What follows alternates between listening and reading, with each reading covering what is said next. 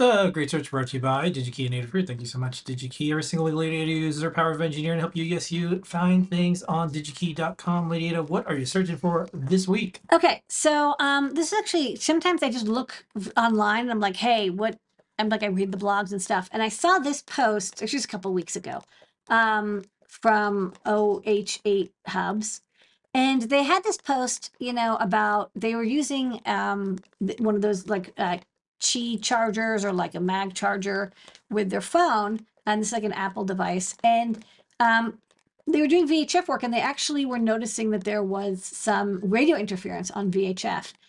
And they showed, oh, hey, if you ever have a device, and like these are, the whole thing is an EMI machine, like it manufactures EMI. And so if it, maybe it was not within the spec, or maybe it was, I don't know. But they said, oh, they really reduced it by putting on a clamp on ferrite bead. And I was like, oh, yeah, those are really useful. So let's go to the overhead because I happen to have a cable that has these built in. So this is what you normally see. This is a USB cable. I mean, although you don't see it as much anymore, although I don't know why, but maybe like USB hosts or USB devices are better at reducing EMI in different ways. Maybe they have like inline resistors or like lower drive strength. But this cable, USB to mini, has a ferrite bead implemented or installed on both ends, which is like pretty serious. Maybe it was required for the product that this shipped with. Who knows? But these are molded in, and if you can get molded in, great. But as you saw, there's some cases where you have a device post installation where you want a clamp on ferrite bead. And you would use test equipment to determine whether or not it's passing the EMI floor that you're looking for. They're not like specified for like, oh, this will reduce EMI by this much. Like they're specified by, the width and thickness, inner diameter, outer diameter material. But there's no like magic number like, oh, use this size for this frequency to reduce it this much. It does depend a lot about the product that you're using, the cable length, the drive strength, the amount of current draw, et cetera, et cetera. So let's find, and then they were like, they did go through the data sheet and check it out. I think they bought it from a British company, but turns out DigiKey stocks this stuff as well. So let's go to the computer and I'll show you. You can get ferrites. So, in general, people use ferrites as chips, and we use this in a lot of our designs, like an inline ferrite between your digital and analog power. It has some resistance at high frequencies, and the resistance increases. So, like at high frequencies, the resistance is higher. At low frequencies, the resistance is basically zero. And so, if you set it up like as an RC filter, it kind of blocks that high frequency noise from coming through. There's also cores if you want to, of course, make your own inductors. I don't know how many people do that these days. But what we want are cable ferrites. And you saw even the icon was indicative. So a lot of these come, like for the cable we showed, where you would put it on and then mold over it. This one's kind of cool. It has like two apertures. So you can have, two areas. There's also flat cables, for ribbons. I think, I don't want to pull out my Apple II floppy drive, but I remember it had like I think it had a ribbon cable and a ferrite that the ribbon went through. But we want one that's clamp on. So first off, let's go only for active because we don't want to get something that isn't available right now.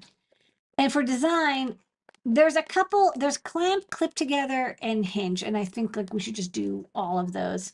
I'll also get the dash just in case we need it. And then let's also only look for in stock.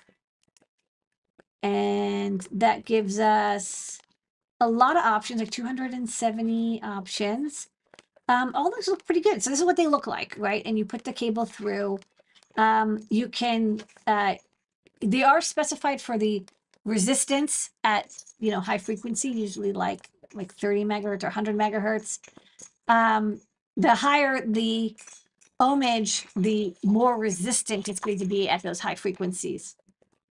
But, it also will, you might have to pay more, but they might be bigger. So you'll have to decide what size you want. Let's see what else we want. I think I think we want only the round type. And so let's do that. And then the material is going to like, affect the, that response curve as you saw. What I did is I just actually looked like what was like the most popular one. And there were, quite a few options. It looks like Ferrite, which is like ferrite, but like Ferrite, just, it's a good name. The one, there a lot of these are good. I think I found this one, they had 43,000 stock, nice and small. What I liked is that, it had a pretty big inner diameter, a quarter-inch wide cable can fit through it. So this would do a job very well. And of course it clips on and off. Once you've clipped it on, you might want to use some tape or something to keep it. You don't want it to slide up and down. You want it to be like, near the connector.